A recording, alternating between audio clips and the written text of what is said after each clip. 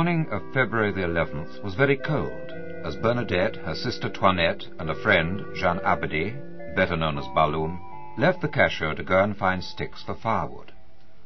The girls, dressed very much alike in peasant-style dresses and aprons, wore shawls around their shoulders, and their hair was covered with brightly patterned kerchiefs. Bernadette, for extra warmth, wore a white hooded cape. They walked down the Rue de Petitfosse, past the old Chateau Fort, and made for the woods. Crossing the Roman bridge, they followed the river Gave until they came to the Ribert meadow. Here was an old rock, Massabielle, and although the girls had no liking for the area, they had been told that they would find good burning matter there, and also, washed up in a cavern formed by the rocks, bones, which would fetch enough money to buy the whole Subaru family a meal. To reach the cavern, however, meant wading through the shallow Savy mill stream which joined the Gave. Bernadette, because of her asthmatic condition, lagged behind. By the time she reached them, Toinette and Balloum had already taken off their sabots and stockings and thrown them to the other side of the stream. Bernadette called after them, "Wait! Wait for me!"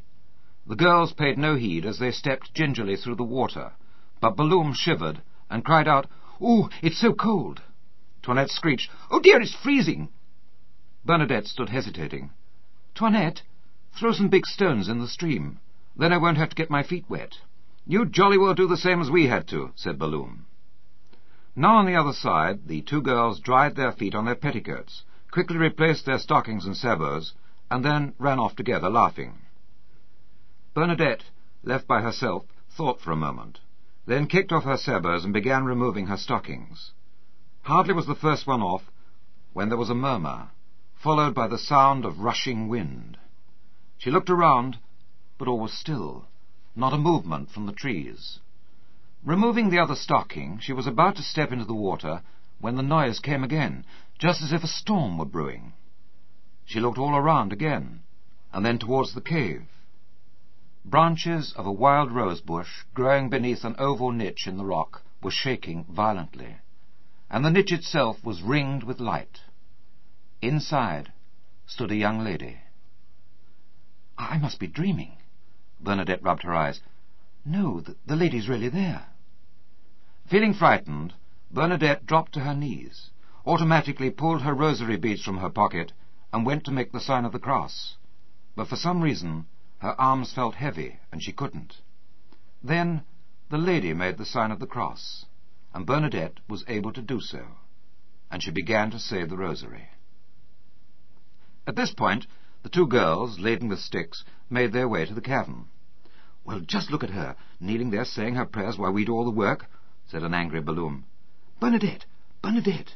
said Toinette urgently. Receiving no reply, they picked up some pebbles and threw them towards the kneeling figure.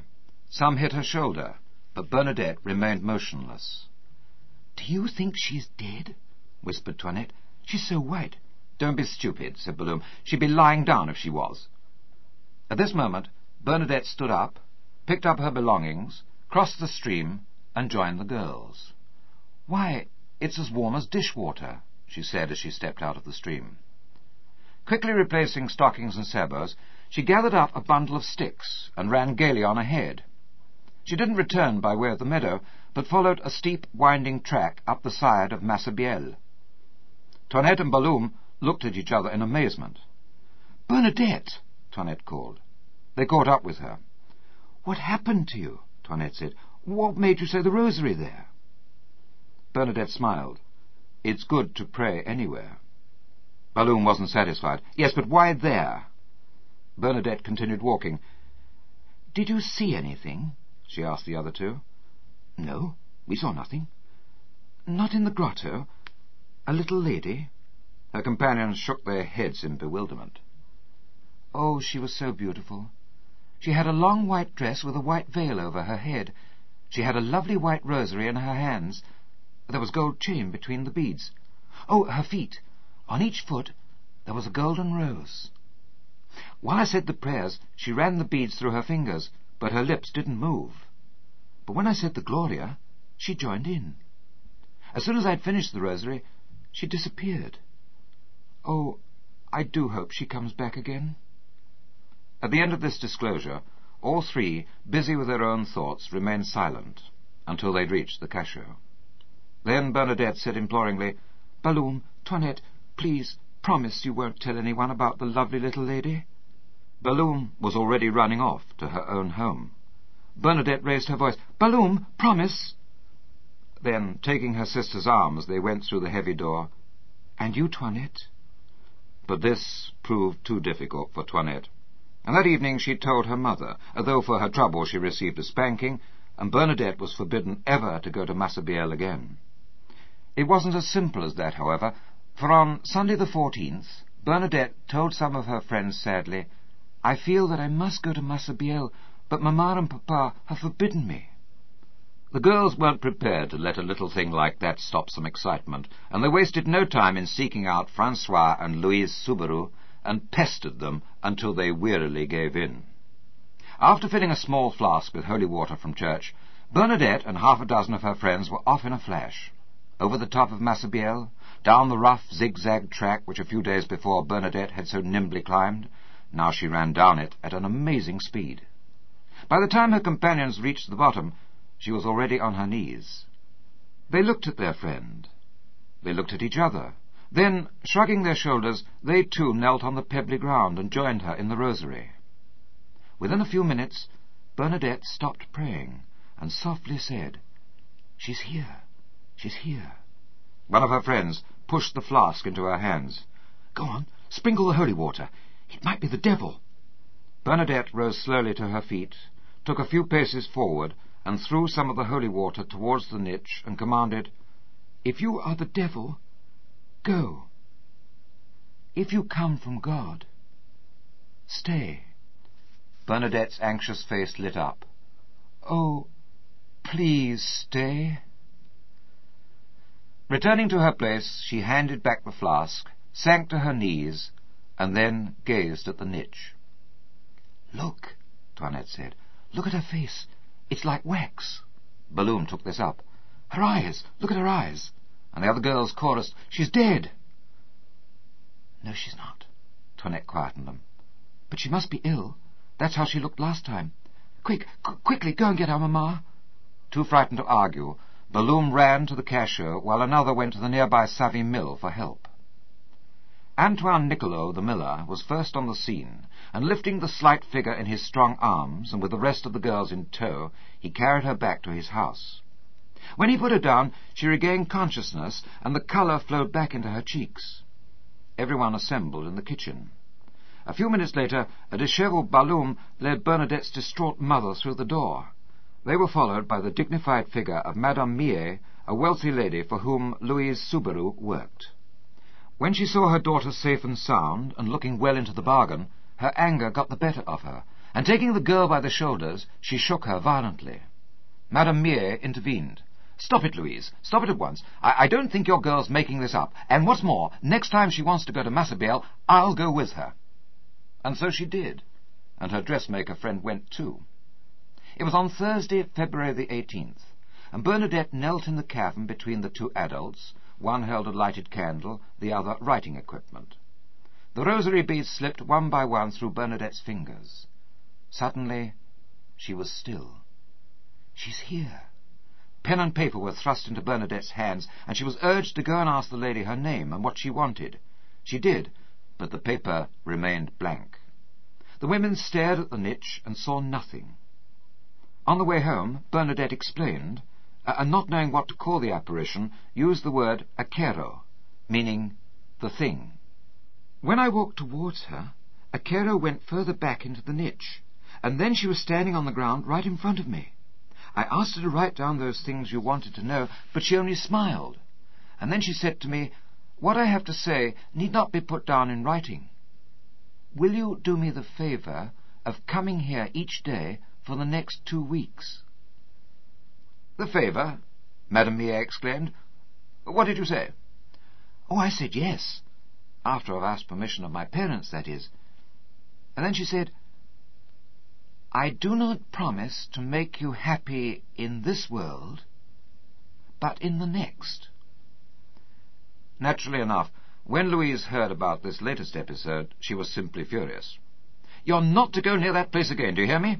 It's bad enough being the poorest family in Lourdes without you adding to the misery. People are saying you're crazy. But, Mamma, I must go. I promised to Cairo. Louise threw up her hands in resignation, which Bernadette took as assent. Sunday the 21st turned out to be a long and tiring day for the young girl. Accompanied by her aunts, Basile and Bernard, she set off earlier than usual to keep her appointment. It went without incident, and although jostled and questioned by many present, she said nothing. Whatever went on between her and her lady remained a secret. But the day was only just beginning for Bernadette. When she reached the cachot, Louise sent her daughter straight out again. Abbe Pen, one of the curates, wanted to speak to her. After lunch, as was customary, the family went to vespers. But today there was something more. When the congregation came out of church, Monsieur Jacomet, the chief of police, immaculate in his well-fitting uniform, barred the way. He was very much the imposing figure he looked. Taking no notice of anyone else, he accosted Bernadette. "Will you kindly step along to my office? I won't keep you long." Ignoring the shouts of abuse that followed him, he marched Bernadette along the street and ushered her into his office. Sitting down at a huge brown desk, he idly leafed through some letters. After what he considered a suitable time, he took a piece of official paper and, with pen poised, asked, "What's your name?" Bernadette Subaru, monsieur. "How old are you?" 14, going on 15. "What? And you're still at school in the infants' class?" Right. I want every detail about this business at Massabielle, and mind, no lies, because I'm writing it all down." "Well, monsieur, a lady comes to see me." "What lady? How old is she?" I don't know, but she's a very beautiful lady. About 17 or 18, I suppose." "Is she a lady from Lourdes?" "Oh, no, monsieur. More beautiful than any lady I've ever seen in Lourdes." "How can that be? There are plenty of lovely ladies in Lourdes. Anyway, go on. What did the lady wear?" "She had a long white dress with a blue sash that came down to the bottom. There was a white veil over her head." "And this lady, does she stand still?" "Oh, no. She moves gracefully. Her arms, her body, her head, and she smiles." "And she speaks to you? How is it that you hear her and others don't?" Then, touching her heart, Bernadette answered, "It's in here she speaks." She gives you messages. What are they?" "Well, some of them I tell people, but the others are for me alone." "Oh, come on now. Repeat them to me. I want to know every one." "I'm sorry, monsieur. I can't tell the secret ones. I will not disobey the lady." Jacomet slammed his fist down on the desk. "Tell me, or I'll send you straight to prison." Bernadette smiled. "Be sure the bars are strong, monsieur. Otherwise I might escape." Jacomet's face turned purple. "All right, I'll read back your statement. Then you must sign it. This lady of yours is about 20 to 22 years old." "No, monsieur. I told you she is about 17 or 18. She wears a blue dress and a white sash." No, monsieur. I did not say that. Her dress is white and the sash blue." "You said white?" "No, blue." The lady stands still like a statue in church." Monsieur, you have not written down what I said." By this time Jacomet had had enough. He dismissed Bernadette and told her not to go to Massabielle again. Defying his orders, Bernadette went to the grotto the next day. But to her dismay, the lady did not put in an appearance. Bernadette was not disappointed on February the 23rd, and neither were the 100 or more onlookers when at 6 a.m. she arrived at the grotto with her Aunt Bernard. Bernadette knelt for about an hour, and during this time she smiled, bowed, and from time to time made the beautiful sign of the cross for which she was renowned. As before, when it was all over, she returned home thoughtful and quiet. The following day, those present at the grotto were in the region of 200. They watched spellbound. Many were overcome by the beauty of her entranced face. And then, without warning, she began to cry. This time she did not ignore those who questioned her. With tears streaming down her face, she told them, "The lady said, 'Penance, penance, penance, pray for sinners.'" Jacomet was now really put out by the increasing numbers going to Massabielle, so he summoned the entire constabulary of Lourdes, hoping to frighten the followers of Bernadette Soubirous away. But he reckoned without the hundreds present on this Thursday. Silently, they stood in a large semicircle round the grotto. The object of their attention was in her usual position, but today she surprised them all by suddenly moving along on her knees over the pebbly ground. She went towards the Savy mill stream, hesitated, changed direction, and made for the Gave. Then she stopped, unsure of what to do next, stared up at the niche, and still on her knees, shuffled back towards the cavern. After looking all around it, she went to a corner and began scratching the ground like an animal, and then she seemed to vomit. When she turned towards the people, her face was covered with mud. Bernadette later explained to her family and friends. "This time, the lady was very solemn. She told me to go and drink at the spring and wash there. Well, I didn't really know what she meant. You see, she speaks to me in our own dialect, and so I thought she might have confused spring with brook. So that's why I went to the river. But she called me back. 'No, not the Gave, please.'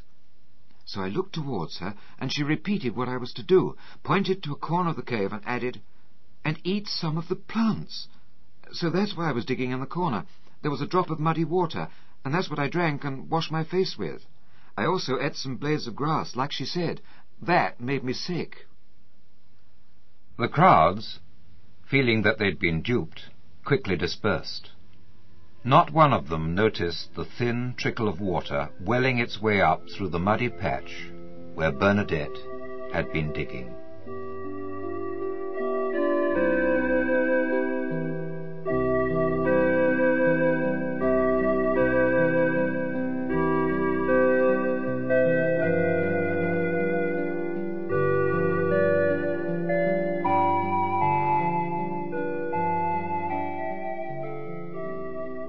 The next day, Bernadette went to the grotto as usual, but the lady did not come. The day after this, she did, and the crowds were there again in full force. After the ecstasy, she told the people, "The lady told me to kiss the ground as an act of penance for sinners." 3 days later, with her aunts Basile and Bernard either side of her, Bernadette made for the presbytery.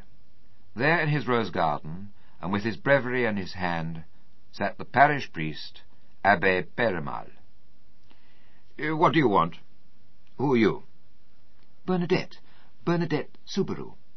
"Well, what do you want?" "The lady." "What lady?" "The lady who visits me at Massabielle." "You mean a lady from Lourdes?" "No, I don't know who she is, but she's not from Lourdes." "What's her name?" "I don't know. She never told me. She said to tell you she wants people to come in procession." "What?" Before he could say anything else, Bernadette bobbed a curtsy, and with her 2 aunts left with some speed. The trio had not gone very far when Bernadette stopped. "Oh, my goodness, I didn't give him all the message." It wasn't until evening that Bernadette plucked up the courage to return. This time it was even harder. The curates were with the abbé. Nevertheless, she spoke out clearly. "Monsieur le curé, I forgot to tell you. The lady said she wants a chapel built." The good abbé's face turned scarlet. "Do you have the money for this chapel? You tell your lady if she wants a chapel, she better give you the money." Bernadette curtsied and was about to leave. His voice stopped her. "Wait. You tell this lady of yours I want a sign. Tell her to make the wild rose bloom in the cavern, and find out the name of your precious lady." The lady had asked Bernadette to come every day for 2 weeks. Those 2 weeks were up, and Bernadette stopped going to the grotto, but the people didn't. They went in procession carrying lighted candles, they said the rosary, and they kissed the ground. From the spring, now directed into a basin by the quarriers, they washed, drank, and filled bottles. Belief in the apparitions also showed in the increased numbers at Mass and Confession. During this time, a man by the name of Bouriette regained the sight in his blind eye when he placed a piece of moist earth from the spring on it, and a 2-year-old child, Justin Bouhour, dying from consumption and convulsions, was instantaneously cured when his mother dipped him in the water. And so 20 days passed, though not without incident. The lady was doing things her way, which were far more significant than making a wild rose bloom.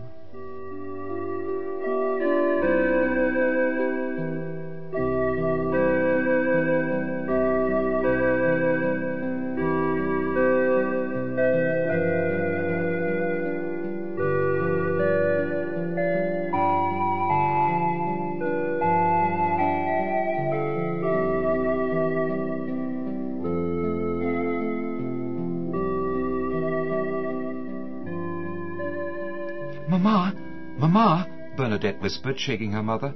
"Quickly, we must go at once." "What, at this hour?" Yes, we must go." Wearily, Louise and Francois crawled out of bed, left the cachot, and accompanied their daughter on the long, bleak walk to the other side of town. It was March the 25th, the feast of the Annunciation, and Massabielle, even at this unearthly hour of 5 a.m., was crowded. Everyone firmly believed the lady would come today. Thus, when Bernadette arrived, excitement filled the air. Bernadette knelt and started to pray. After some time, while still entranced, she stood, took a few steps forward, stopped, stretched her arms in front of her, and then, regaining consciousness, and to the astonishment of her parents and the onlookers, she pushed her way through and ran. Over the tiny Savionneau bridge, crossing the Gave by the old Roman bridge, along the deserted road by the wood, she sped up the stony path to the village, past the church of Saint-Pierre, and then she was at the priest's house. Rushing past the housekeeper, who opened the door, she burst into the room where the abbé was sitting, and without any greeting, panted, "I am the Immaculate Conception." "What? Where are your manners? Who said you could come in unannounced?" Bobbing a curtsy, Bernadette began again. "Monsieur le Curé, the lady said, 'I am the Immaculate Conception.'" The abbé's face drained of colour. "What on earth are you talking about?" "The lady, mon père, she told me her name." Then, opening her arms wide, Bernadette placed them across her chest, lifted her eyes towards the ceiling, and breathed, "I am the Immaculate Conception." "You asked?" The abbé was quieter now. "Oh, yes, I kept on asking until she told me. I put out my arms toward her and implored, 'Please, please, madame, what is your name?' The lady's smile faded, and she became serious. She stretched her arms towards the ground, and brought them up and crossed them over her chest, and then raised her eyes to the sky and said, 'I am the Immaculate Conception.' Then she disappeared."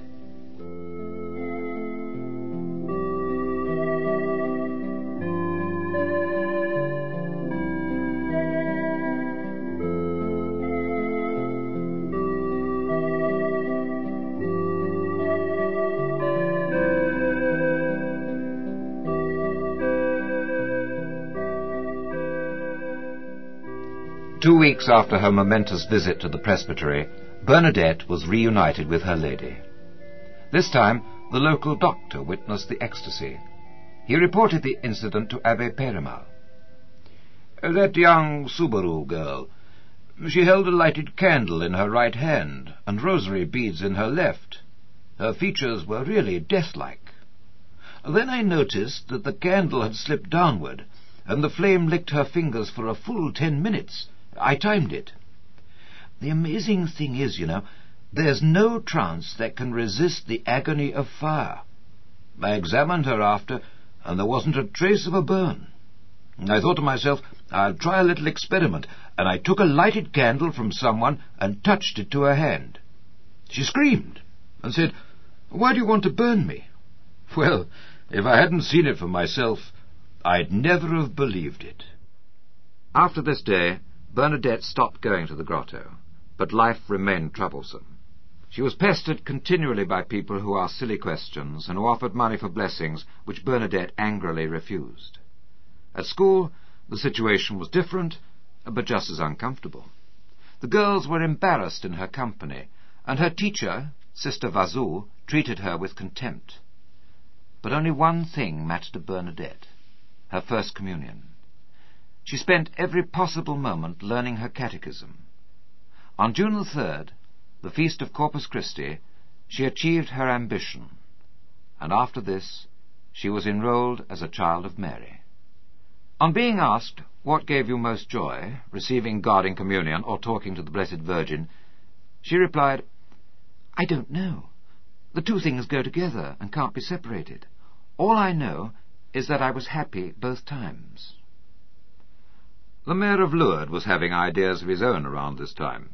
He planned to capitalize on the newly discovered spring water and turn Lourdes into a spa resort. He was simply furious at the way people were bathing and taking away bottles of water without paying a thing.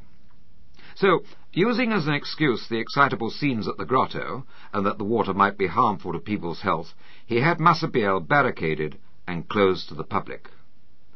No sooner were the barricades in place than the townspeople pulled them down, but just as quickly the gendarmes had them up again, and so it went on. But on July the 16th, the feast of Our Lady of Mount Carmel, the barricades were well and truly in place.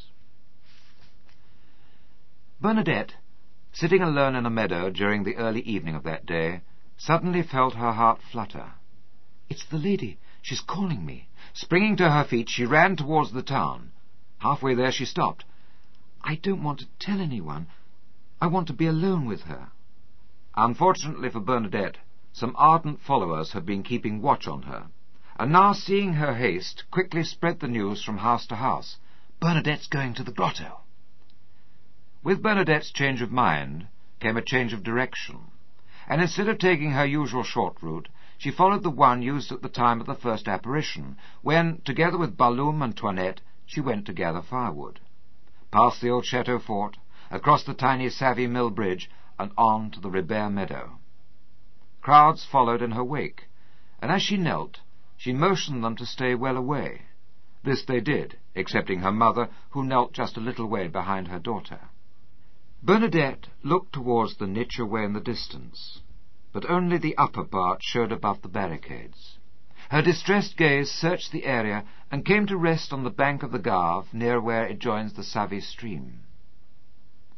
Bernadette rubbed her eyes, just as she had on February the 11th. The silent, reverent gathering, who had formed a semicircle around her, saw the kneeling girl's face turn pale, and her skin go taut, while the brown eyes widened and became glazed. "The lady," Bernadette told her family later that night, "was more dazzling and vivacious than ever before. The golden roses on her feet were brilliant, and her veil and hair flowed freely. Her smile was more loving. I went to say my rosary, but the lady put her fingers to her lips as if to say, 'Be still, be quiet. You'll have plenty of time for that when I've gone.'" Night had set in, and still Bernadette stared rapturously at the beauty of her lady. Then, slowly, very slowly, the dazzling brightness faded, so that the girl was hardly aware of it. She raised her hand to wave. Then there was nothing, only the darkness of night. She knelt on a little longer, reassuring herself that her lovely lady had gone. Then, slowly dragging herself to her feet, she staggered towards her mother. Louise took her sorrowful child in her arms, gently covering her with a warm cloak. No words were necessary. She could tell from her daughter's tear-filled eyes that the lady would never return.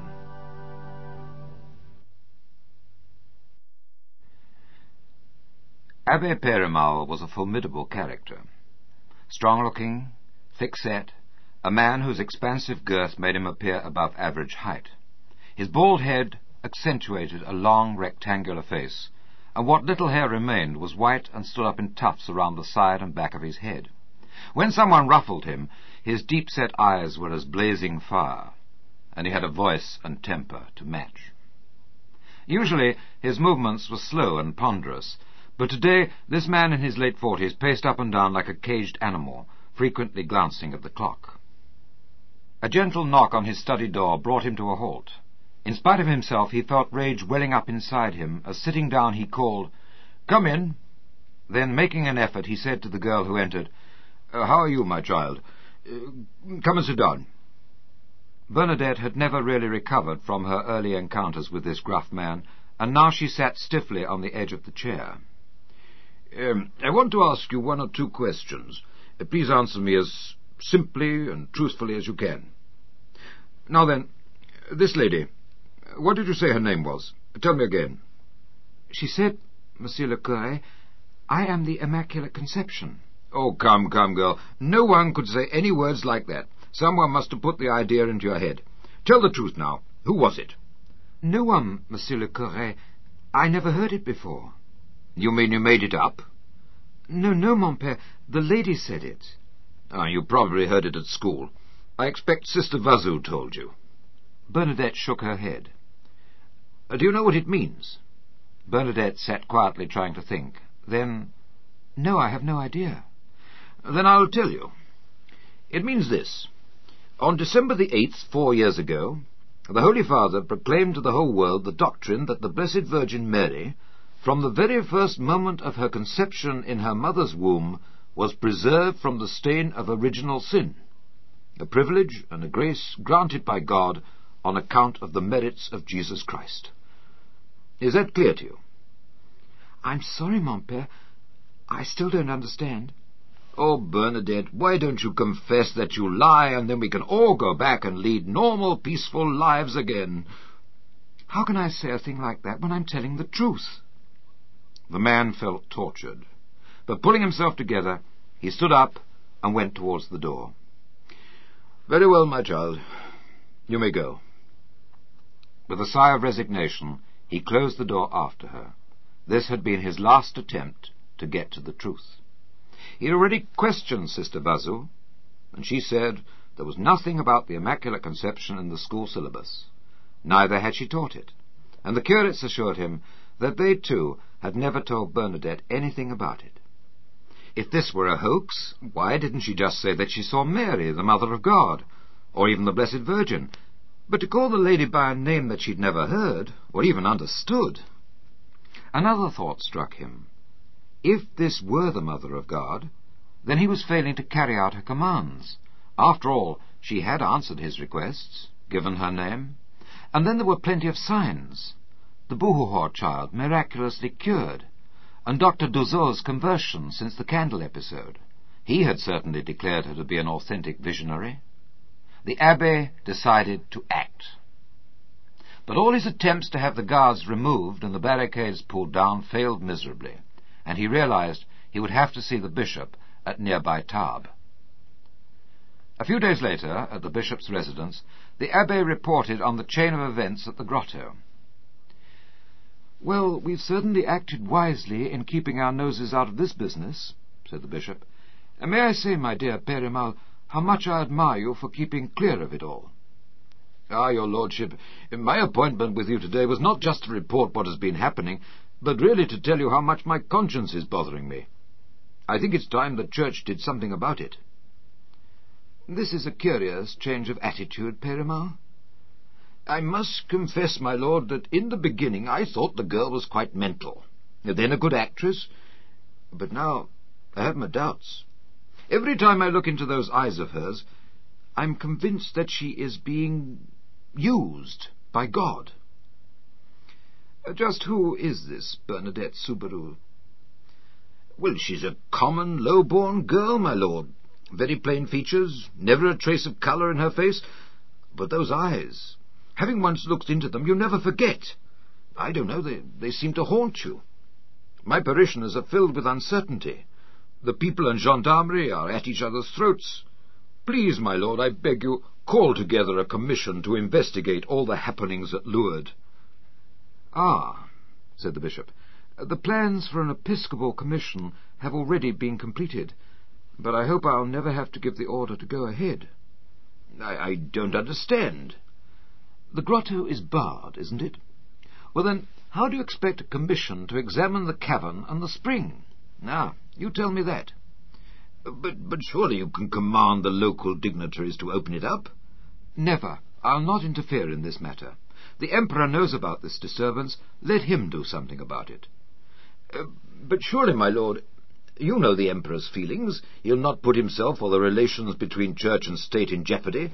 I've heard it said that his only comment is, these people must manage their own affairs. I quite agree with him. There's nothing I can do. The bishop rang a bell to summon his manservant, indicating that the interview was at an end. And then he delivered his parting words. The commission will assemble when the Emperor commands that the barriers be removed and the grotto open to the public. And only then. If this lady is the Mother of God, then she can quite easily overcome an emperor. If she isn't, then the grotto will stay closed, and that'll be an end to the matter. Napoleon III, Emperor of France, had already acted. He had sent a message to the chief of police at Lourdes telling him to leave Massabielle unguarded, sure that the people would pull down the barricades themselves and thus save the face of the civil authorities. But for some reason they hadn't done so. Determined to be rid of the matter once and for all, the Emperor sent a message by telegraph. It read, "Access to the grotto west of Lourdes is to be immediately granted to the public." The barricades were down at last. The Bishop of Tarbes, Monseigneur Laurence, surprised everyone when, in a pastoral letter, he verified that the visions and healings at Lourdes were supernatural, at the same time pointing out that unless money was provided, the lady's wishes would remain unfulfilled. After this, money poured in from all over the world, and in less than 2 weeks, 2 million francs had reached the bishop, who immediately appointed Abbé Périmal to administer the building of a chapel. The municipal authorities sold him the land and caverns of Massabielle, and building began. The abbé also became the self-appointed protector of Bernadette. He unearthed many plots to put her in prison, and on one occasion he quashed an attempt to have her committed to a mental asylum. With Bernadette, the whole Subaru family came under his wing. He had them moved from the cachot to more comfortable quarters at a nearby mill, and here Bernadette had a room to herself. Even so, she was still plagued by visitors, and after 2 years the abbé persuaded the sisters who taught her at the hospice to take her as a boarder. About this time, Sister Vazou was recalled to the mother house at Nevers. Bernadette worked hard, and although study wasn't easy for her, she progressed. So much so that when the bishop inquired after her, Abbé Périmal said, "My lord, she has grown up into a very fine young lady. All the rough characteristics are gone, and everything about her develops in an outstanding way." Towards the end of her 4th year, she received one of many visits from the abbé. Now he looked with great love and affection at the tranquil girl who sat facing him. "Bernadette, are you happy? What do you intend doing with your life?" "Yes, Monsieur le Curé, I am quite happy. Perhaps I could take a job as a maid in one of the big houses in the town." "Oh, Bernadette, do you realize what you're saying? Don't you understand what the result of the commission means? It is judged that Mary, the Immaculate Mother of God, appeared to you 18 times at the grotto of Massabielle. Why, at this moment, all the information and papers regarding the investigation are with our Holy Father in Rome. How could you possibly imagine yourself out in the world? Hasn't it occurred to you that your name could go down in history and be remembered after you die?" "Oh, no, monsieur. Surely this cannot be." "My dear, you are happy enough living among the sisters. Wouldn't you like to be one of them and stay with them for good?" "Oh, no, mon père. I'm not good enough for that. I'm far better suited to working in the kitchen. I'm quite good at peeling vegetables, you know." I want you to give this a lot of thought, Bernadette. But of your own free will, you must choose it." Bernadette did think and pray, and finally decided to join the community of the Sisters of Nevers as a nun. Because of her continuing poor health, it was to be 2 years before she left Lourdes forever. The journey to the mother house at Nevers took several weeks. On arrival, she was greeted by the Mother Superior, Josephine Imbert, who was accompanied by another nun. "Tell me," said Mother Imbert, "what is your name? I've forgotten." "Bernadette Soubirous, Madame la Supérieure," she replied. Indicating the other woman, Mother Imbert said, "This is Sister Bazou, mistress of the novices. From now on, you'll be in her care." Trying hard to conceal her distaste for the girl, the other nun simply said, "We are acquainted with one another." "Well now, what name shall we call you?" asked the Mother Superior.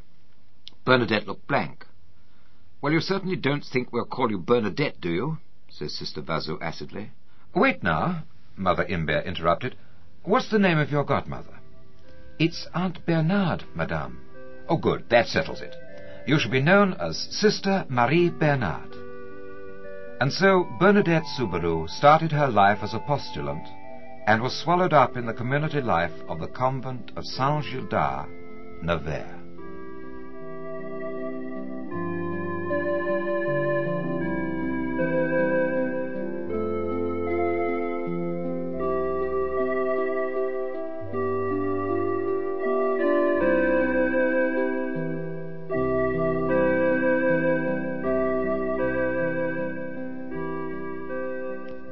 Bernadette suffered all her life. A cholera epidemic and the famine which followed in its wake when she was but a toddler left her permanently weak, and so she remained for the rest of her 35 years. Frequent bouts of asthma were further aggravated by the deplorable conditions of the cachot, and Bernadette spent much time in her bed. At the convent in Nevers it was no different. There was no relief from the arduous day's work required by the strict discipline, and the effects of the early years of malnutrition gradually took their toll. Her wasted body developed tuberculosis, and the slow decaying of her bones resulted in excruciating pain, and she became easily exhausted after only the lightest of tasks. The lady had said, "I do not promise to make you happy in this world, but in the next." Her bed in the infirmary of Saint-Gildas convent was never long without its occupant, and this caused her superior to say half-jokingly one day, "What are you doing in bed, you lazy little thing?"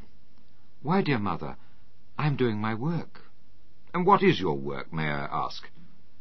"It is to be ill." These words can be a great comfort to the thousands of sick and handicapped who annually visit Lourdes. Theirs is a sublime vocation often discovered at the shrine itself. So many find new hope in the realization that, like Bernadette, they do have a use in life. Our Lady has something to say to everyone who visits her shrine, but so few give her the chance. Quiet moments are rare, and it is all too easy to become swept up in a round of crowded activities and excursions. Yet time can be found. After the torchlight procession, vast crowds go to the grotto and say good night to Our Lady, and then return to their hotels. At the grotto, all is still and tranquil. The pyramid of candles flickers and splutters, and the fast-flowing Gave lowers its voice. Trees rustle, and the night air brushes the face in a cool embrace. Here in the candle glow are seen the example of young and old alike. Some kneel with outstretched arms, while others stand mesmerized, gazing at the niche. Others sit side by side on the seats under the rock of Massabielle for an all-night vigil. It is at times like this when, without distraction, one can more easily feel the presence of the Immaculate Mother of God. It is easier to realize how selfish we are, or how full of pride, greed, and so many other emotions which rule our lives. Then Our Lady's words really begin to make their full impression. Penance, penance, penance. Pray for poor sinners. This was the only message Bernadette directed to the crowds who were there during the apparitions. It is the message of Lourdes. There is no other. It was as the result of her actions during the 9th apparition that Bernadette was taken by many to be a charlatan. What else were the hundreds of onlookers to think? They saw her on her knees kissing the rough pebbly ground, scratching away at the earth, eating grass, and smearing her face with muddy water. With the flowing of the spring, however, the importance of penance was grasped by many, and the people began imitating Bernadette's actions. And so, on the rough, pebbly stage of a disused cavern, the penitential phase began in Lourdes, a phase which continues to the present day. Pilgrims kneel and pray in front of the niche, and quite unashamedly kiss the ground before large audiences. They also clamber round the side of a mountain, following the Stations of the Cross, a timely reminder of the sufferings Mary's Son endured to save us. But the penance most dreaded in Lourdes is the baths. During the pilgrimage season, hundreds go into the baths daily, accepting that it is necessary to queue for hours, strip almost naked in front of strangers, and then to be dipped into breathtakingly cold water that has already been used by numerous others before them. Adding to the discomfort, clothing has to be dragged back on to dripping wet bodies. One person said, "It really is true humiliation when you know that so many people have been in there before you, with all manner of different diseases. You just put your trust completely in God that you won't catch anything. It's a real penance." Praiseworthy though these voluntary penances are, they should not distract us from the essential practice of penance found in our daily lives. It is an obvious fact that none of us need go looking for penance. Troubles, pain, heartache, injustice, they're all part of our common lot, and each day brings its share of distasteful and irksome tasks. But they need not be wasted, and it is in this respect that Bernadette's example matters most. Never once did she rebel or complain against God. Never did she try to justify herself. She accepted everything, always seeing in each situation God's will for her. In the convent at Nevers, she was heard to say, "I would rather lie sick on my bed than be a queen seated on a throne." And on another occasion, "If by lying ill in bed for a day I can save a sinner, then I would willingly spend the rest of my life there." People, when in Lourdes, carry out Our Lady's command to do penance. The same goes for prayer, too. No matter where one goes, be it in the domain or while walking through the town, people of all ages carry or even wear rosary beads. In each of the 18 apparitions, Our Lady appeared with rosary beads over her arm, and Bernadette said her rosary. That the rosary was recited is not perhaps so significant as the fact that Bernadette was being encouraged to pray. This help to pray is so necessary in our hectic lives. Very few of us pray regularly. For most, it is no easy task. One pilgrim to Lourdes summed up quite candidly what we all feel at some time or other. To pray is the hardest thing in the world, and the most tiring. It's very difficult, isn't it? There are times when I feel there is a starvation. My mind won't function at all. Well, we're in good company. For it is common knowledge that after many years as a nun, Bernadette never became proficient at meditation. But the prayer to which she remained faithful, and which aided her along the road to sanctity, was none other than the one taught her by Our Lady, the simple rosary, said with recollection and love. Once Mary had delivered her message for the world and given examples of how it was to be carried out, her work was done, and she revealed her name. In the remaining visions, she and Bernadette simply took pleasure in being together. Possibly, during these last encounters, this backward girl was being prepared by the Mother of God for the first meeting with her Son in the Eucharist. And this Bernadette did when she made her first communion.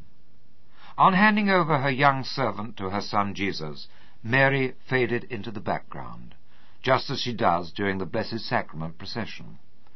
There can be no mistaking the excitement this event generates in the domain each afternoon.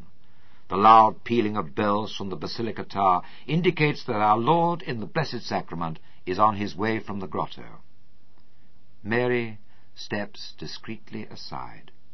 the thousands who have accepted her invitation to come to Lourdes, she now hands over to her son, just as she did Bernadette. As the procession starts, so do the hosannas and the songs of praise. But among the throngs of voices others can be heard. Lord, that I may hear. Lord, that I may see. Lord, we believe, increase our faith. Only say the word, and I shall be healed. The applause eases to a hush when the procession reaches Rosary Square. Who can tell what will happen? At the blessing of the sick, people have been known to get up from their beds and walk. Some accept their cross. For others, there is a greater commitment, a conversion of heart. But there are those who will look on and remain unmoved. Some will walk away disillusioned. For those who are helped, however, Lourdes fulfills a unique role. There is a statue placed halfway up the zigzag path near the grotto. It is of a blind man who, kneeling, rests his chin on a vertical beam of a rough wooden cross. The inscription tells that the statue was donated by a blind Italian lady. These are her words. I came here to regain my sight, but I regained something much more important, my faith.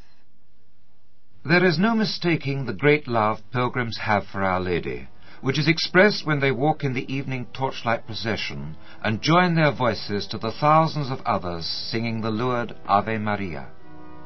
When passing her crowned statue, they know that although a queen, she is not unapproachable. She is not really standing on a pedestal to be admired from afar. She is also our mother. Bernadette was always at home in her presence, and remarked on the gracious smile and warmth of her lady. When she spoke of the apparition which took place on the Feast of the Annunciation, Bernadette referred to her in these words. She was smiling and looking at the crowd like a loving mother watching her children. And this is how we come to see Mary. Her vocation was in saying yes to becoming the Mother of God. And her vocation is still to be a mother, ours. A mother's joy is to bring up children to be like her, perhaps even exceed her. This is what she wants of us all. Her greatness was in letting God take over. For the Almighty has done great things to me. It is in this way that she wants us to imitate her.